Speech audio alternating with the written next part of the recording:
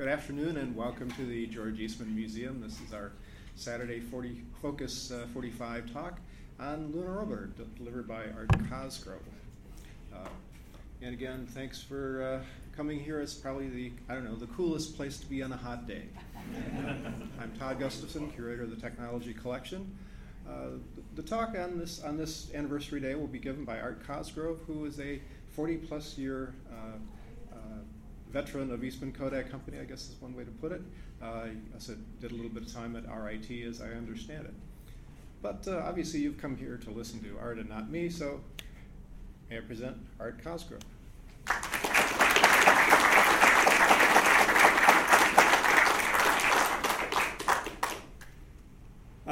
Good afternoon. First, I should tell people a little bit about myself. I started at Eastman Kodak in July of 1965 on the Lunar Orbiter program. I came into it. I didn't sit around in any tank, if some of you are graduates of Kodak. I was put right on this program. My background was electronic. I was not a film guy. And this was quite an introduction to my career. I was a kid that hadn't been very far from South Buffalo, an Irish ghetto back in the day. And I see one of those people in the audience. Anyway, I had gone to Canisius College for 2.5 years in business administration. I had a lot of my liberal arts education under my belt, and I then went to a place called Erie County Tech, which later became Erie Community College in Williamsville. It was on Elmwood in Buffalo. And then I went to RIT later and graduated with a BSEE. My first job, as I said, was testing as a system the lunar orbiters. And it was a very interesting assignment. I was focused. We were working very long hours, 12-hour days, 6 days a week. For the government, you worked long hours often. And during all the missions, I participated in all of the 5 lunar orbiter missions to the moon. And I should note that they occurred almost 2 years before the Apollo program. So Apollo 11 was in July of 69, and our first moon mission was in August of 1966. So we were part of the Apollo program. Our mission was to map the front and the back side of the moon for the Apollo program. And site selection for landing was one of the main goals. So I put this talk together back in 2003 after the lunar orbiter was partially classified. It came from a gray area. It was an evolution from early spy in the sky satellite technologies, which started in the 50s at Kodak. So Kodak was a major contributor to the military-industrial complex back in those days. I think I saw one figure where the total financial interest of Kodak in it was about 9% at their peak. They were one of the military-industrial complex manufacturers. So this was interesting stuff, and I had no idea that it existed up here. I got hired off campus in January of 1965 with the idea is that I was going to start work after I graduated in June, and I did. I took a couple weeks off and started in July of 65. I spent the first 6 months testing these things as a system, and then moved on to I don't know how I got selected to be, the NASA title for me was video engineer. And Kodak had the responsibility for the video signal as well as monitoring the mission-focused part of the systems at the Jet Propulsion Lab. They also had the responsibility for the video signal after it was stripped off of the RF carrier at the Deep Space Net. And there was 3 of them around the world. And I'm getting ahead of the slide, so I should back up and find where I advance. Oh, I wanted to talk about a little bit about, first of all, this picture was taken at, oh dear, I can't pull plugs. It was taken at the Smithsonian. I should have a laser print pointer. But the 4 panels you see around at the spacecraft are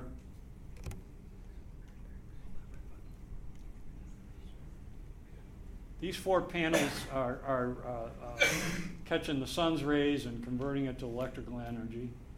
They were sun panels.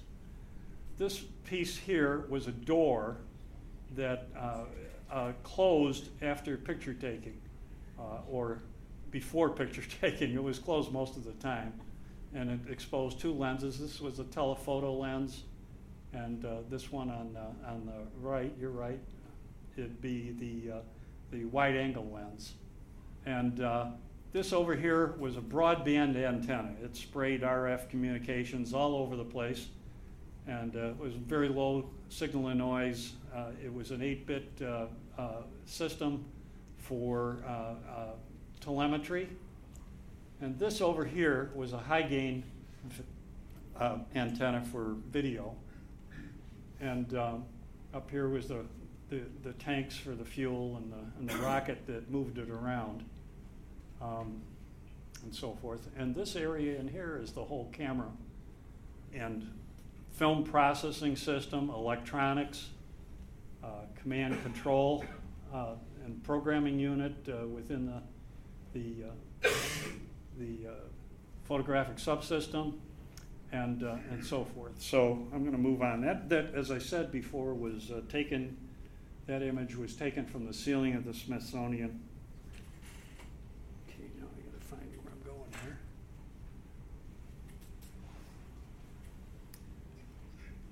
Okay, the Russians in the period had been more successful, and of course we were driven by Kennedy and so on. Ranger had gone into the surface of the moon with a video camera and caught a few frames of video. It wasn't very helpful, in my opinion. It did show a little bit of the surface on a frame or 2 that was usable.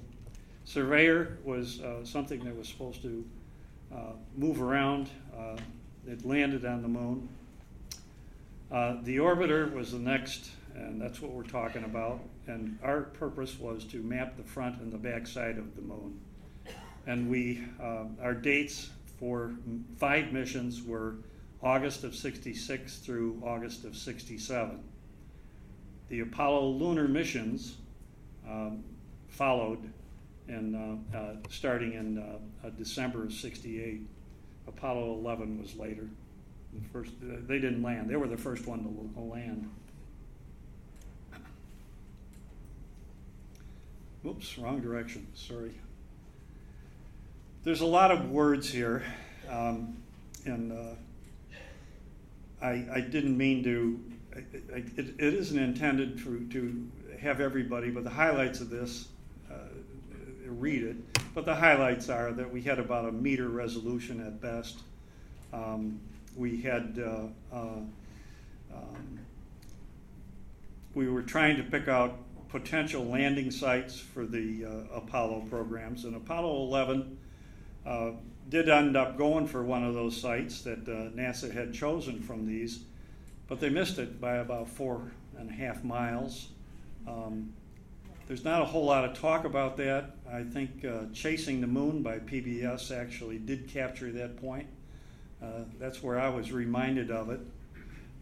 They missed by about 4.5 miles, and one of the reasons was relating to the fact that they were outgassing air and other waste toxins from the enclosure itself on the lander, and they didn't account for that propelling the thing or moving the thing at all. And it did influence where the thing was going. So that's the official reason, I guess, that happened. We did orbit the backside of the moon, and we took pictures on the backside of the moon. The orbiter schedule, these were the launch dates for the 5 orbiters that got to the moon. All missions were completed, most of them very successfully. We had a couple, we had minor failures, which I'll talk about a little later. The prime contractor was Boeing, who integrated. They integrated the launch vehicle. They integrated the operations and all of the subcontractors. Kodak was a subcontractor, and we were a prime subcontractor. RCA was another. They had the communication system. They had the overall. Someone asked me the other night, how do you organize such a diverse group of engineers and scientists and so forth? And the answer was they sent us in, I think it was January of 1966 to spacecraft school. So all of the subcontractors came together at Boeing in Seattle, or just south of Seattle, and I spent the next 2.5 months in Seattle being integrated into a team, going to school. So that's how you, one of the ways of bringing a large group of people from all over the place together and so forth. They integrated the hardware from Kodak and RCA. They integrated the Atlas Agena D launch vehicle, and we were also integrated into Project Team. So there was a team at the Jet Propulsion Lab. You hear a lot of talk about Houston. Houston is for manned. This is unmanned exploring of space, and adventures in space, so to speak, with robots.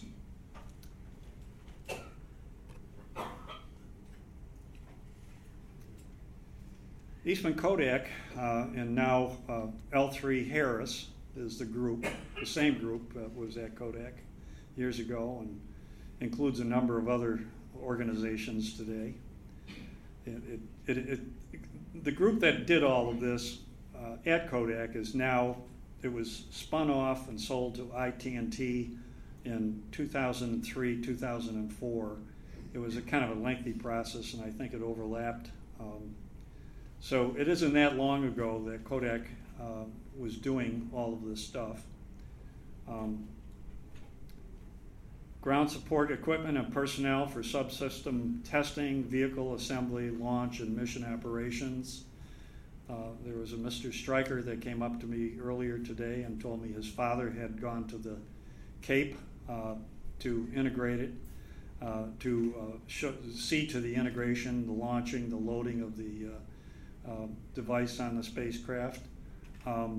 There was an engineer, electrical engineer, who was stationed at the Cape, and he moved his whole family down. He's passed. Larry Ellis is his name.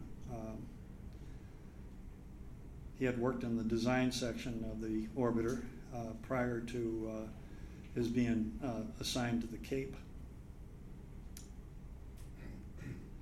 The photographs returned from the lunar orbiter and the data collected on the last 2 flights provided a rich store of information that is still being widely studied and analyzed by lunar and other scientists, and that's a quote from NASA.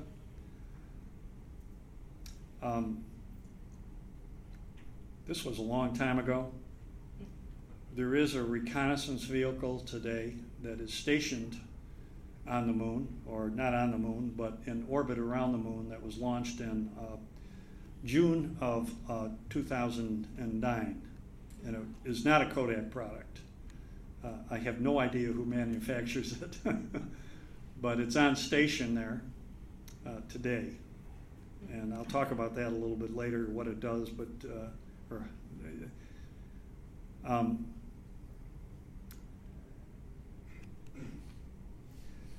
it was criticized for its relative complexity, and I think in the next few slides I get into, and a lot of it I actually took from what I called the Bible.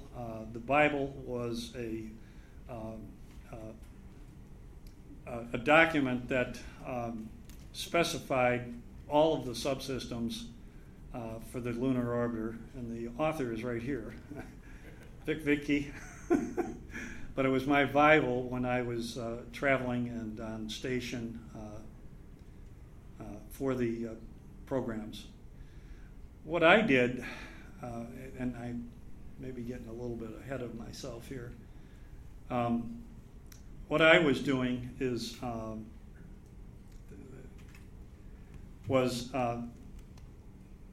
I was the video engineer. So you had three stations roughly 120 degrees apart, stationed around the world. One of them was in Robledo, Spain, which was about an hour and a half drive from Madrid to the north and east of Madrid.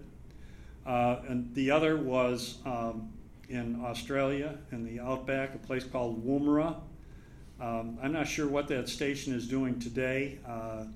I'm sure it's still engaged. It was a massive system that they had there. But they moved a lot of their space stuff to a place called Parkes in New South Wales, which is one of the states in Australia.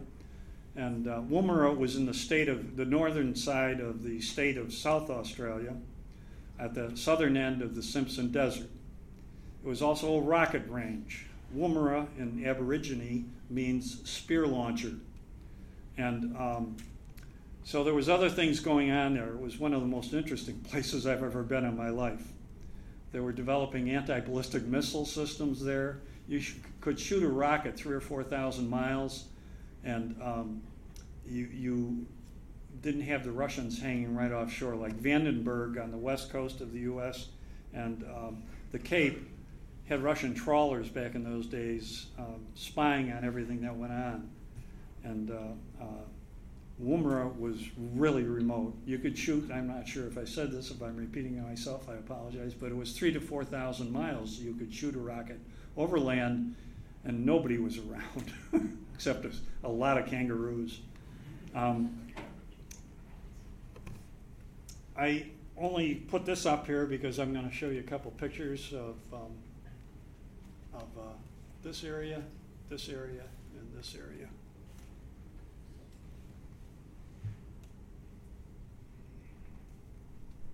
Oh, and the third station, by the way, was at Goldstone, California, which is in the Mojave Desert. It's on the Fort Irwin Military Reservation. It's about 70 miles north of a place called Barstow, California. If anybody knows anything about Route 66, that's along the Route 66 run. It's now Route 15. So anyway, this is Tycho. And it's one of the craters that we took pictures of. This is the crater Copernicus, and the orbiter took this picture. Now you see some artifact in here. The way the system worked is we took a picture in space and we developed it. It was taken recorded on film, and it was then developed in the spacecraft. We used a process called BIMAT, and that was a film. It was classified as a film, special order, or SO 111, if I remember right. Vic doesn't remember. My touchstone for remembering this stuff. But anyway, if you think about it as a little sponge with developer captured maybe a little bit of gelatin to hold it all together, is the way I was always viewing it. But it would get pressed against the film, wrapped around a small drum, and if you look at the machine in the area where they have one of these engineering models, there was a total of 8 lunar orbiters built. 5 of them have been crashed into the surface of the moon, mostly on the backside, or all of them. There's one I'm missing. I can't really find it. NASA puts out maps of where these things have gone, and at least 4 of them are on the backside of the moon. So they, and I'll tell a story why they ended up crashing them into the moon, but it involved everything from cluttering the space around the moon to interference. The spacecraft, Lunar Orbiter 1, NASA says it was during the second mission, but it actually was during the third. I remember exactly where I was, and I remember when the commands were sent, and that was at the beginning of the third mission. I was at Goldstone, California, for that mission, and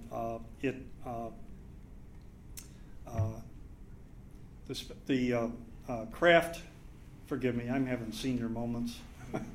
My memory is very good of that time period, exceptionally good, but every once in a while I get caught up. Anyway, at the beginning of the mission, as the Lunar Orbiter number 3 was approaching the moon, it was being issued commands. And then they picked up on the fact that Orbiter 1, which was still in orbit around the moon, was starting to receive these commands and react to it. And what happened is the line voltage, it was figured out that the line voltage inside the orbiter was starting to drop. The battery was starting to fail. So the thing was misinterpreting address labels. Addresses that were supposed to go uniquely to Orbiter 3 were being decoded by Orbiter 1 as well. And this potentially could have caused a collision. It could have caused, probably wouldn't have, but it could have.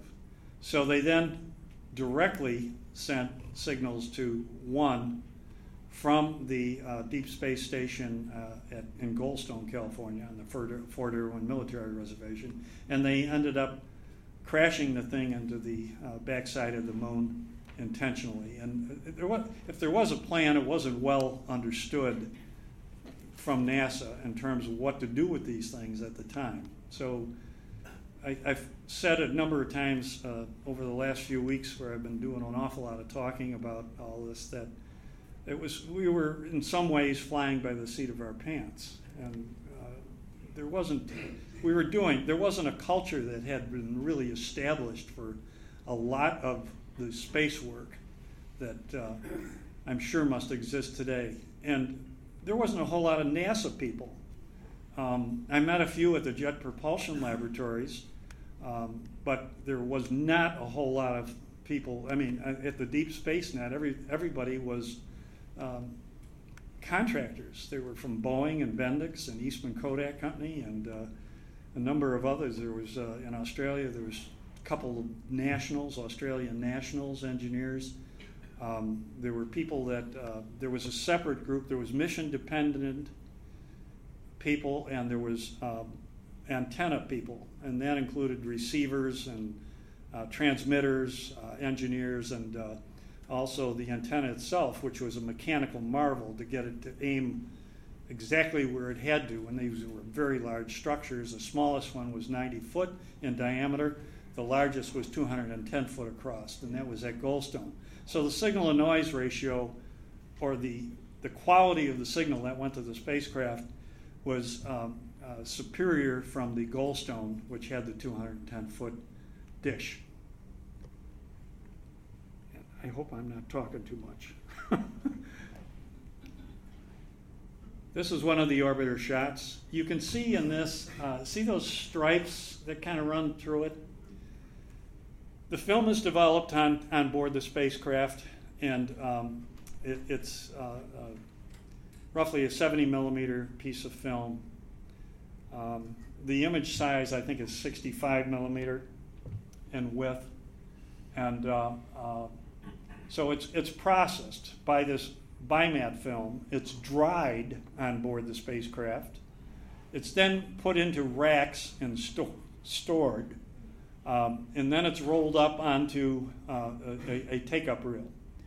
And you could do some early readouts, electronic readouts, scanning of the film before you cut the BIMAT, but you had to wait until most of the processing was done before you could actually go and take the, read out the full front to back 250 or 60 feet of exposed film.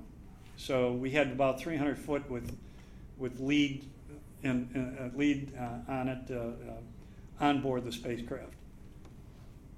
And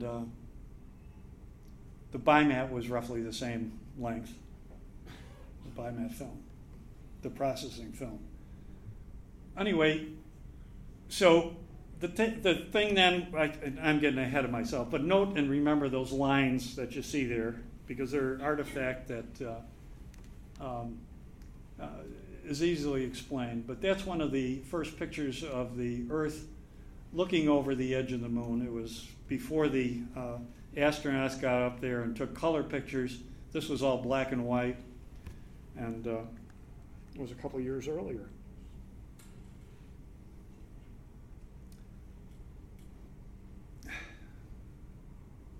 This was a distance shot that was reassembled at Lincoln Plant into this full image. Again, an oblique. And again, it's got the lines of it, the artifact, the Earth, another shot.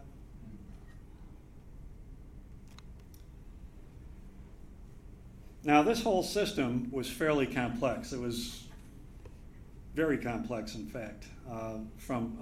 There was all kinds of different disciplines involved. You had physics of atmosphere control, temperature control, power control, film exposure, photography, processing, drying, the atmosphere, the temperatures inside it had to be controlled. I think the drying drum was 85 degrees or 95. Do you remember, Vic? Huh? I don't remember. It was either 85 or 95 degrees. I'm just forgetting. Forgive me. It's a long time ago. And but it was a complex system. It had a lot of different disciplines involved in it.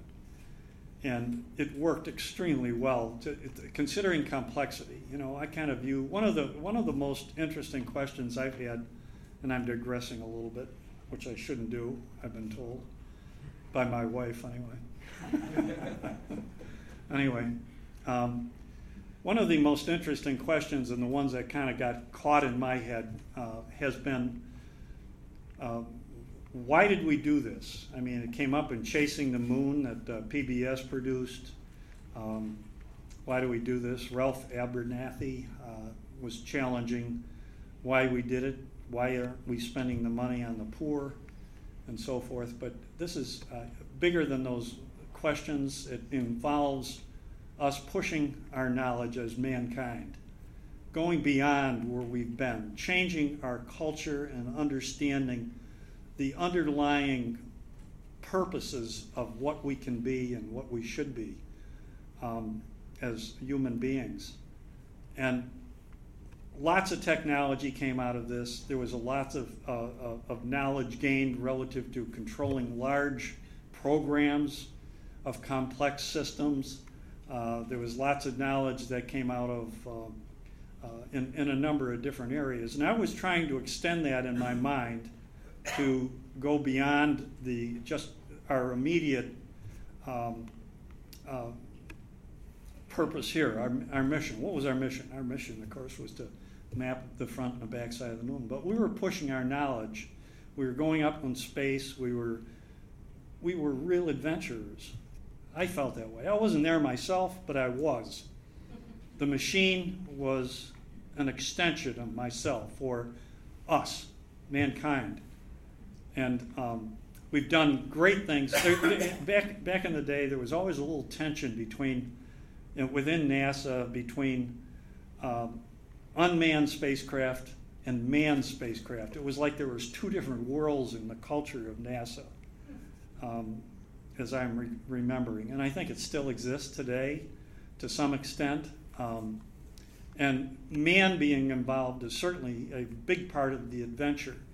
And someone asked, or the point was brought up, I can't remember exactly which, but what about Mars? And my answer to Mars is that it's going to be a while before we're successful getting there.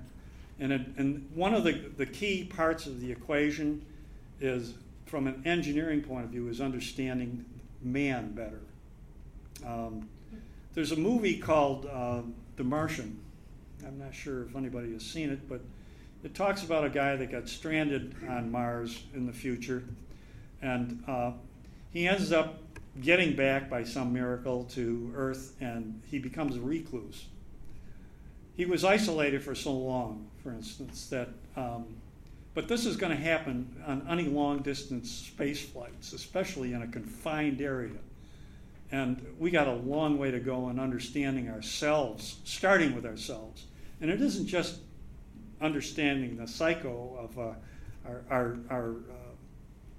ourselves, the psychological aspects of ourselves. It's also exploring the physical. So, are there going to be good results that come out of investing in space? The answer has got to be yes. We did it with technology. We will continue to do it with technology. Today, it's more common. The cost of launching something has dropped considerably from what it was 50, 60 years ago.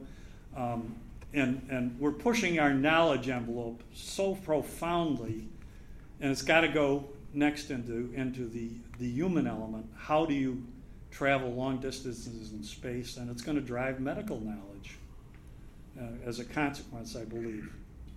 And I've gotten off subject, so forgive me.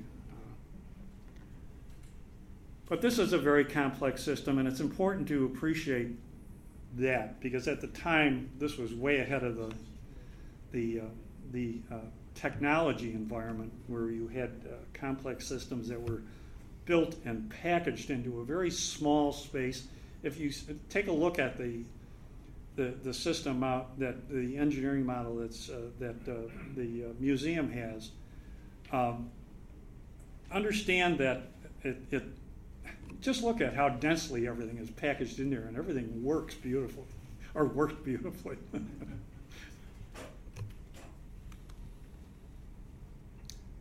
And part of that, by the way, you don't get complex systems to work without failures, at least initially. And one of the things in research you got to remember is that whenever you're doing research, you're going to fail, and you're going to learn from the failure. If you don't accept it, the failure, you're going to fail at the end of the day. You've got to be able to expect and then react in a positive way to failures in life. Anyway, how have I gotten off? Part of the reason I'm drifting a little bit from just talking about the technology is that I tested this out on my wife and a couple of other people, one of my sisters and my daughter, and I was told that it's too technical, and you should focus on the human aspects of all of this. And so I'm trying to intermix it, so forgive me if I'm making this longer than I thought it would be. The weight of the subsystem is an important thing. Everything from the structure to everything we had to know the weight and control the weight, which was another thing. It was important for the launch vehicle. It was important for moving the spacecraft around. you got mass there. We had a 6-element high. Let me get into the lenses. There's 2 lenses in the system, which I pointed out earlier. One was manufactured by Pacific Optical. It was a 6-element high resolution, and there's some of the specifications around it. The moderate resolution, or it was a commercially available Schneider lens from Germany for the wide-angle mapping. We put together a lot of different parts from existing. If you wanted to reinvent everything, it was going to be a lot more expensive than it ended up being. So the film plane image was 65 millimeter wide by 55 in length. So that was for the moderate resolution. There were 2 images that were placed right next to one another. One was the high res, which was the larger of the 2, and then the smaller. And the whole thing was about 11.5 inches with each side by side on the piece of film in the spacecraft. During shutter exposure, we had something called V/H electronics, which actually sensed the difference in speed between the surface of the moon relative to the platform above the moon, and it actually moved the platen holding the film during the exposure and moved it to compensate for any blur that might occur. The exposures were normal exposures, what you use on your everyday camera, and there were 3 different exposure settings, I believe, in that system. And we never had to change them very much because the guys had estimated the reflective characteristics so well on that system that they guessed right. But we did have adjustment.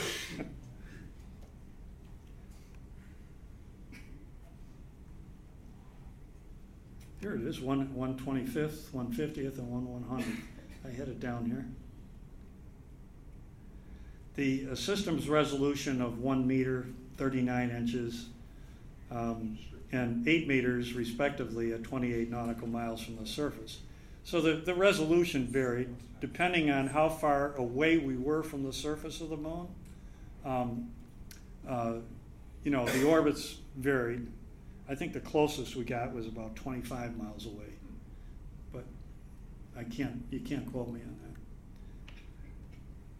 This is what it looked like. It was a shiny gold package with a cover on. So if you look at it, this is a manufacturing area device that it was mounted on. So the upper part up in here is the part that went into the spacecraft, and it was bright gold. This is the photographic subsystem without the shell on it. This area over in here was all the film processing and drying and areas. There was a take-up reel down here for BIMAT. So forth. This is another angle of the guts of the spacecraft, and if you look carefully, you can see and this is all stuff that was labeled by Victor, or Vic, in his manual.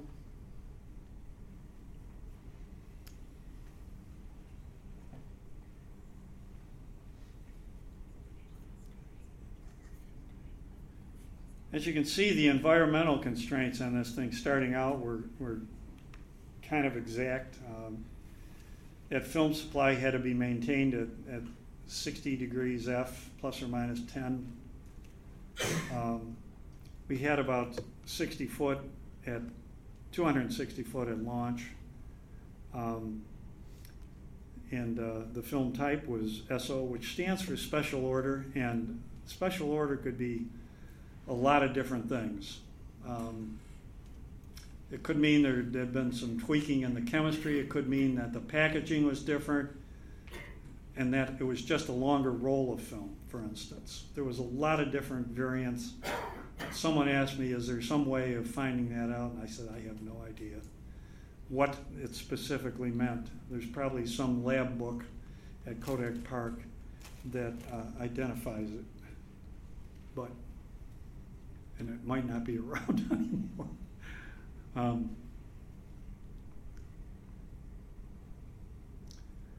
This is a schematic picture of the BIMAP film process and the chemistry for developing.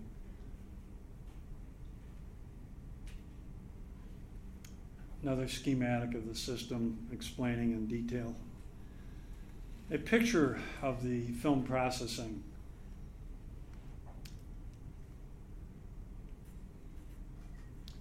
I gotta keep going or I'm not gonna ever get finished. This has some interesting, the image frame was 11.7, I was off. I said 1.5 inches, or 11.5. We did scan each stripe though. So the film is running through the film scanner like this. And there was and I do have a picture of it here, but it took 1/10 of an inch and converted it to video by using an electron gun. The voltage power supply for the electron gun was 20,000 volts, and it had a 1,000-volt grid driver on it, and that took in center ramp electrical signal that allowed it to scan across a rotating. The E-gun was aimed at a phosphor drum that was about this big around, and it was spinning about 3,000 RPM, and it would scan across so you'd get a bright spot off the phosphor. And the reason it was spinning and so forth is you'd burn the phosphor out real quick if you just had it scanning one area of phosphor. So you had to have it something that was randomly, or not so randomly. The RPM was, I'm sure, selected for a reason, to get the proper sampling location for the E-gun hitting it and generating the illumination. But there's a spot of light that's going across this 1/10 of an inch of film, and it's generating a modulated signal depending on the density of the film. So darker areas, shadow areas, for instance, on the film are going to be a lower voltage, and bright spots are going to be a higher voltage as it hits a photomultiplier tube. The photomultiplier tube collects the photons, generates electrons or voltage, and the voltage is then modulated on the RF carrier, the radio frequency carrier. And the radio frequency carrier was somewhere just above a gigahertz, 1 to 2, I forget the exact number. I probably have it in here someplace, but forgive me if I don't remember it off the top of my head. So that's how we created the video and electronically reading it out. And excuse me. You can see this as a schematic of the, this is the E-gun. This is the rotating drum. There's a line of light that's coming out.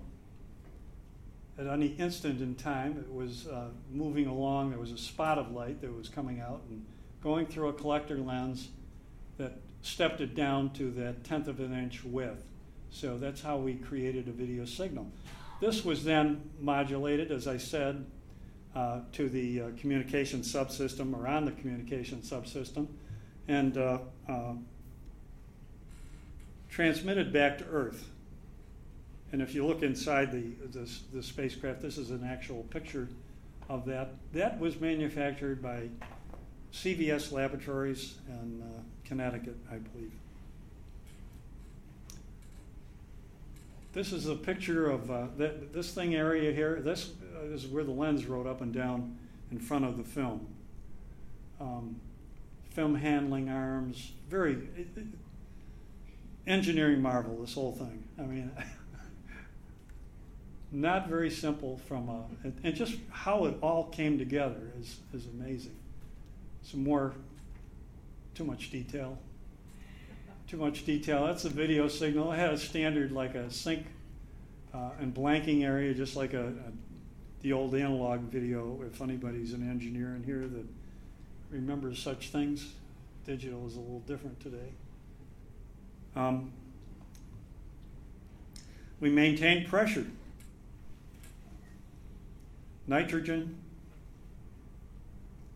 99%, 1% oxygen, and other trace gases, and control the humidity to plus or minus 50% at a temperature of 95/85. That meant different parts of it were maintained at different temperatures. Power. Film processing was just 109 watts. Now, we're on a spacecraft, and we're collecting, with solar panels, power for this. And when we went back behind the moon, everything had to be shut off, or most of everything had to be shut off, because we didn't have any sun collection. So we had to manage the power as well. So the engineers at Kodak that designed and developed it, and I just came in at the end of the game, have to be, I mean, the extent of controls that had to be done here are just phenomenal to me.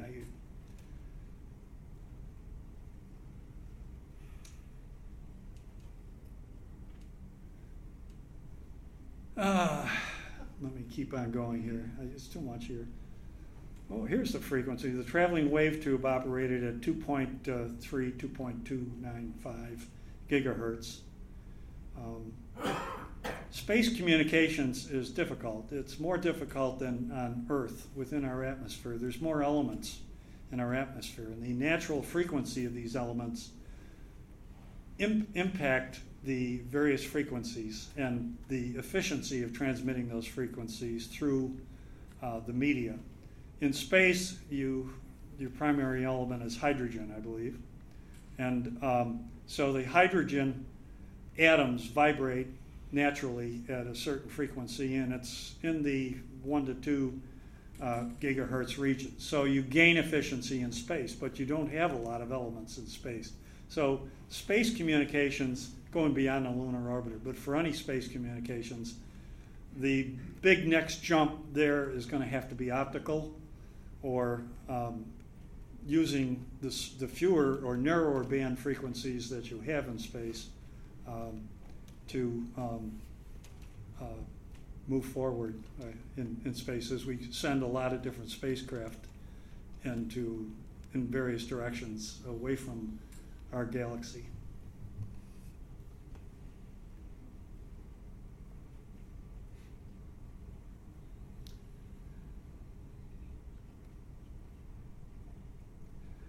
A little bit about the electronics. We used digital for the telemetry. It was a 8-bit, 7-bit with a check bit for all of the converters. I tried to go back a few years ago and come up with the data rate, and it was very low by the way, how we talk about data rates today. It's probably in the 50 or somewhere in there, bits per second or something. It was very slow.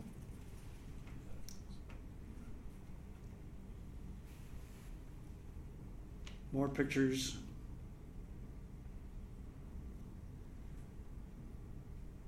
Again, the orbital mechanics weren't done by Kodak. They were done by Jet Propulsion Laboratory. Site selection, telemetry, command and control monitoring were all done by the Jet Propulsion Laboratory in Pasadena, California. The Deep Space Net, the photographic mission, was essentially run from the Deep Space Net. We were the first to see the images. You didn't have satellites connecting everything back to the Jet Propulsion Laboratory. In fact, communications was very difficult.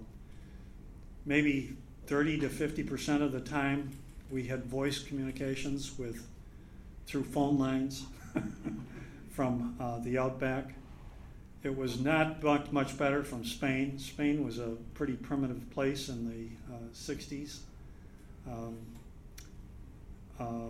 Jet Propulsion Lab, it was so close to Goldstone that there wasn't any issues there. So you had pretty good communications between JPL and the California Deep Space Net site. The missions ran from 28 to 35 days typically. Maybe with some cleanup we were a little longer.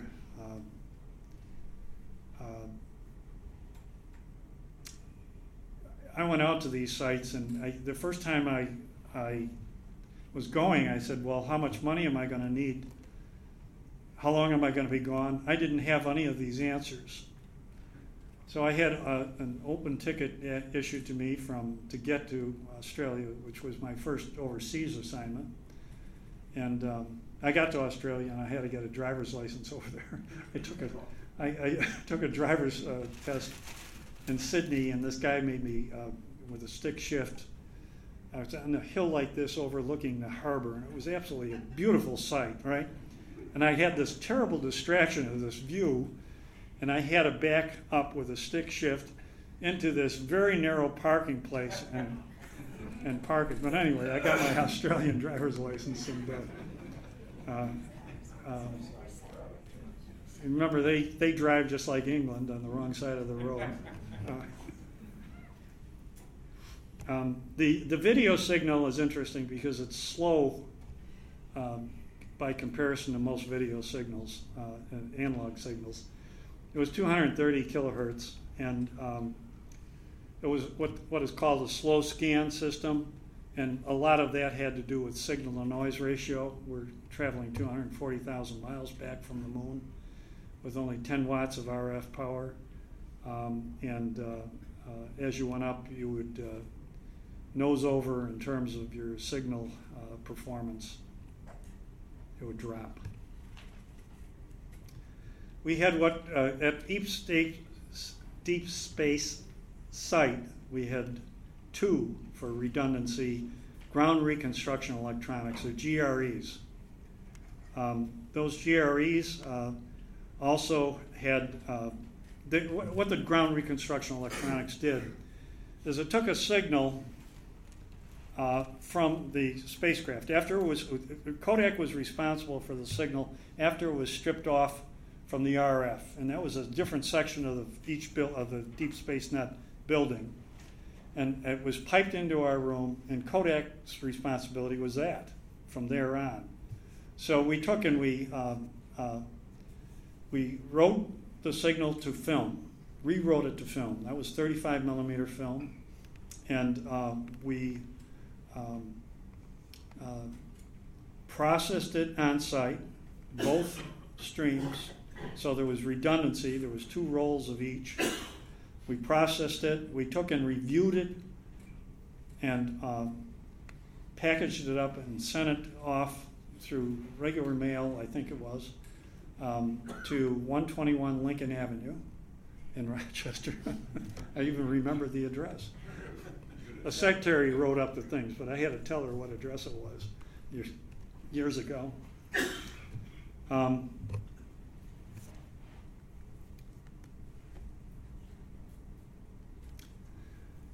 These are some pictures that somebody took years ago. This is these pieces are the 2 ground reconstruction electronics assemblies that Kodak put together in the ground support area. There's me many, many years ago, sitting in front of one and this is at Woomera, and that's me. What I did most of the time, I had technicians that sat in front of these and made sure everything was constantly running. I was talking whenever the phone lines were up to the Jet Propulsion Lab from whatever site I was at. We would describe the signal. We'd talk about the parameters of the telemetry and so forth. And there was often long periods of time when we didn't talk, but there was questions that came up. one night I had somebody from the Jet Propulsion Laboratory, a NASA person, asked me to look at a specific frame of film after it came out of the processor. I don't know what he was looking. He wouldn't tell me what he was looking for. So I had to just look at this one frame area. So I'm going through all the strips and so forth. And I don't know if he was looking for a downed spacecraft or which was highly reflected, but it looked like there was a high reflection from a point on the moon. And to be honest with you, I thought it was the BIMAT would occasionally stick, especially if it was stopped, like when we went behind the moon. If there was processing going on, they had to stop it when it went behind the moon, and so forth. So the thing would tend to dry out in little pockets, and we'd occasionally get dampness that was left on the film and dried into the film. So we'd have some artifact, very minimal. But this one piece looked like a piece of the BIMAT had stuck to the film and maybe got pulled off.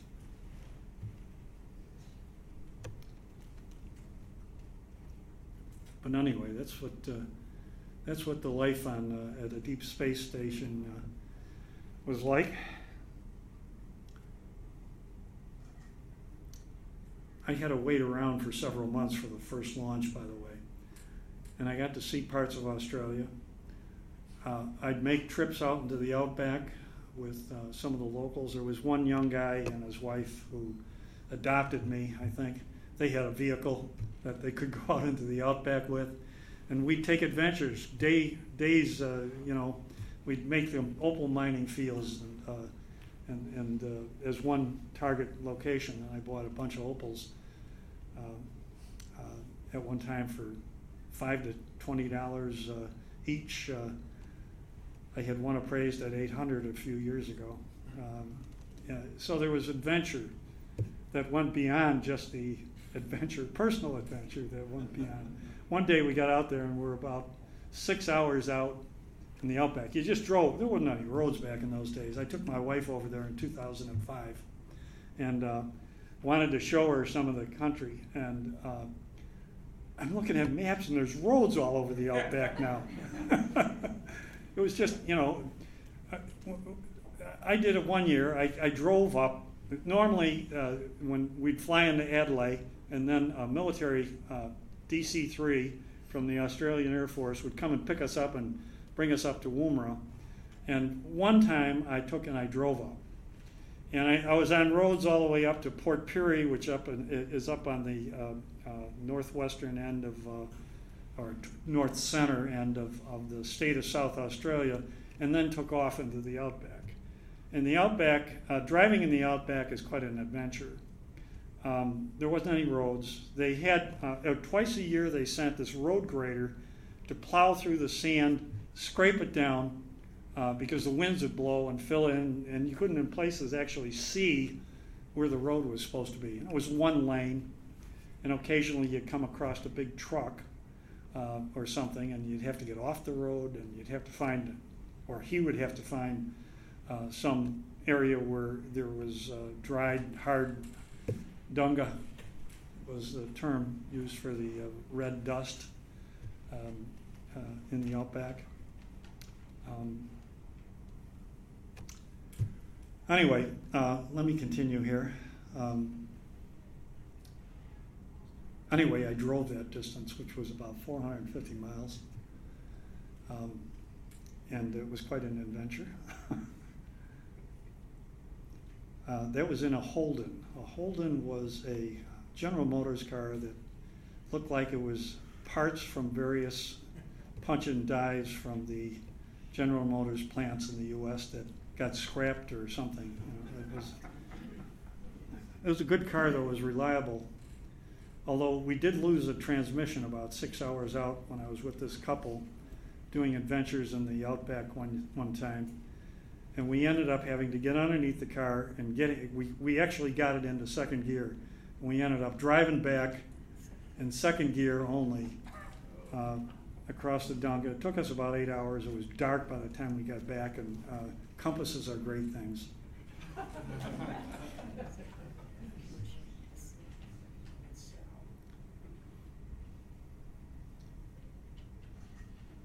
I'm not going to get into this, but we actually created a monitor out of a long persistent phosphor oscilloscope, Tektronix.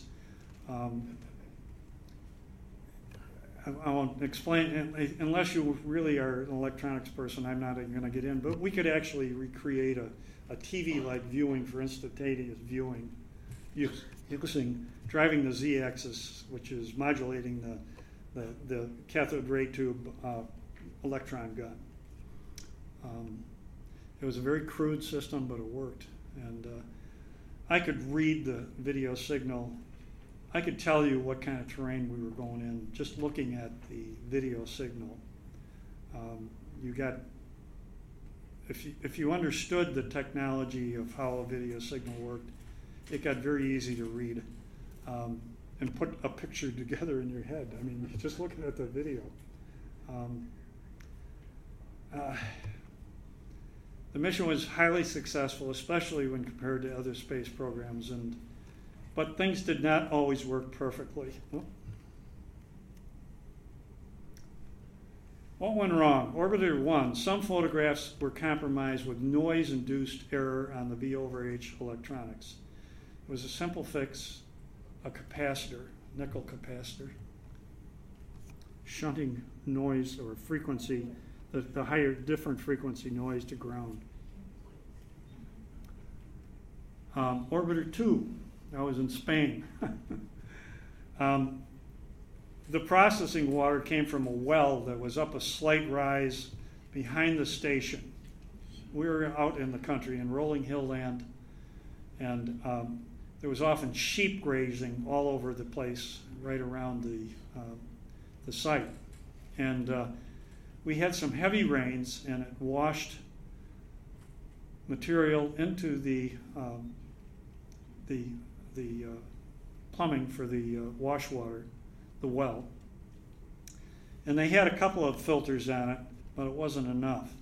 And it ended up that all the film was sticking together as it came out of the processor, the film processor. It was sticking together. I wasn't a chemist. So we brought the film into the University of Madrid, and the chemist took a look at it, and he said, "This is sheep shit." And I got out there the next day, and showed it to the station manager, and immediately walked me downstairs. "Look at the filters!" And he immediately doubled or tripled, I can't remember, the number of filters on the water coming in from the well. And I'm not sure I don't remember if they moved the sheep or not, but.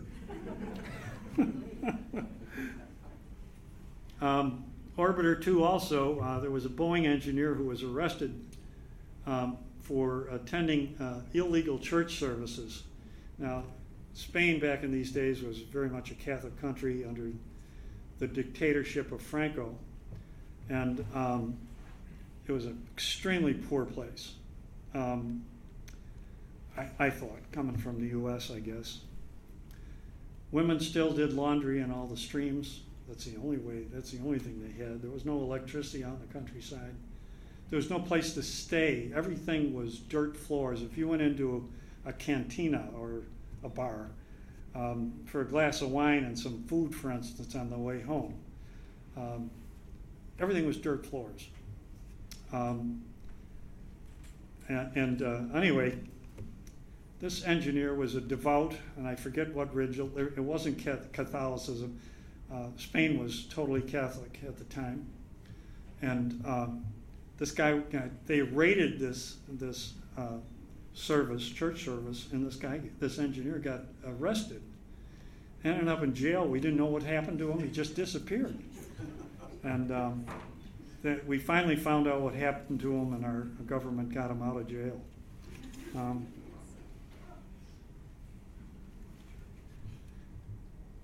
In number 3, orbiter number 3, I've already talked about that. That was Orbiter 1, low system voltage, and it was interpreting commands to 3 as its own.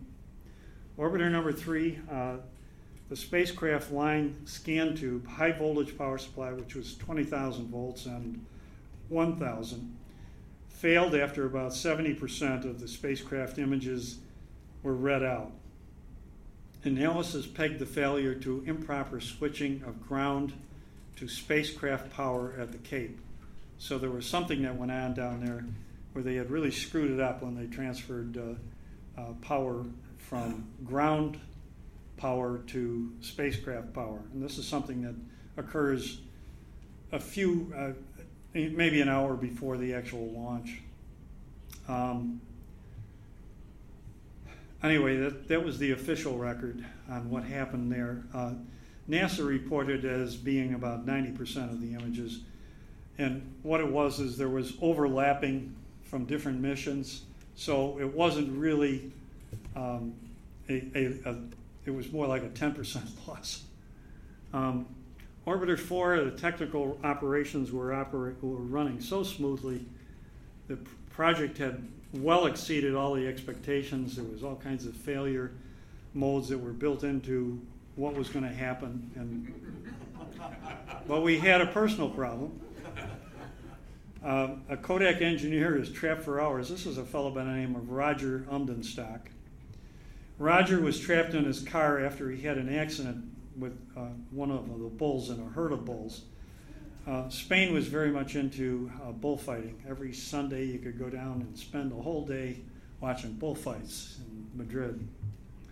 And they were trained out in this semi-mountainous region of Spain that we had to drive through every day. And the bulls kind of were like gods. They roamed the countryside. You weren't supposed to hit them. They were of value to the people. And Roger hit a bull.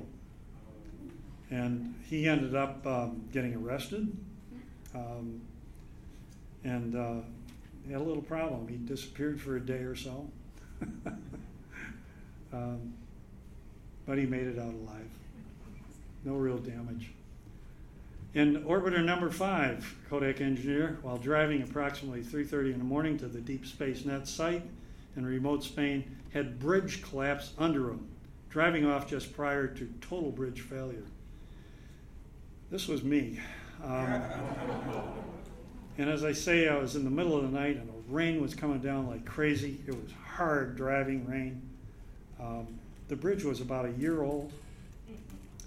And I went over it, and it felt like I had dropped maybe a foot. I mean, it was like a real jar. The car dropped, and I just gunned it. I didn't know what it was, what I had hit, but I gunned it.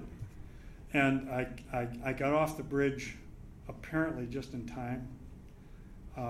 The next afternoon, I was coming back from work, going to my apartment in Madrid, and the bridge had collapsed during the middle of the night.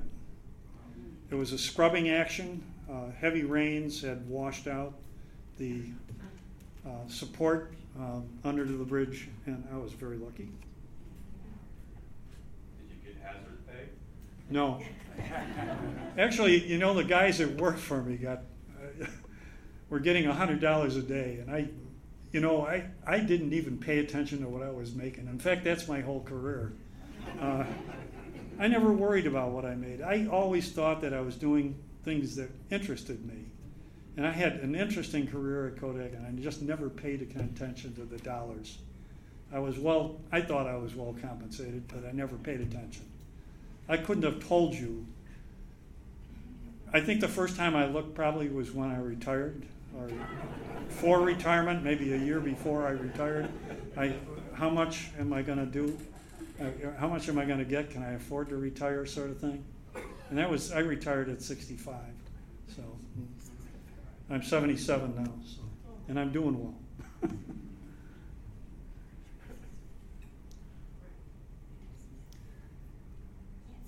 Yeah, these guys got $100 a day in addition to pretty high pay.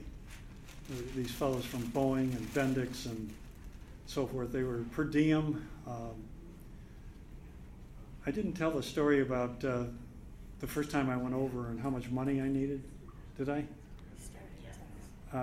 I told Vic yesterday, but anyway, Kodak, I asked, well, how much money am I going to need? You know what it's going to cost over there. And I couldn't find anybody that had gone over. I think I talked to one of the fellows. John Stetz had been over there for a short period on the ground support stuff.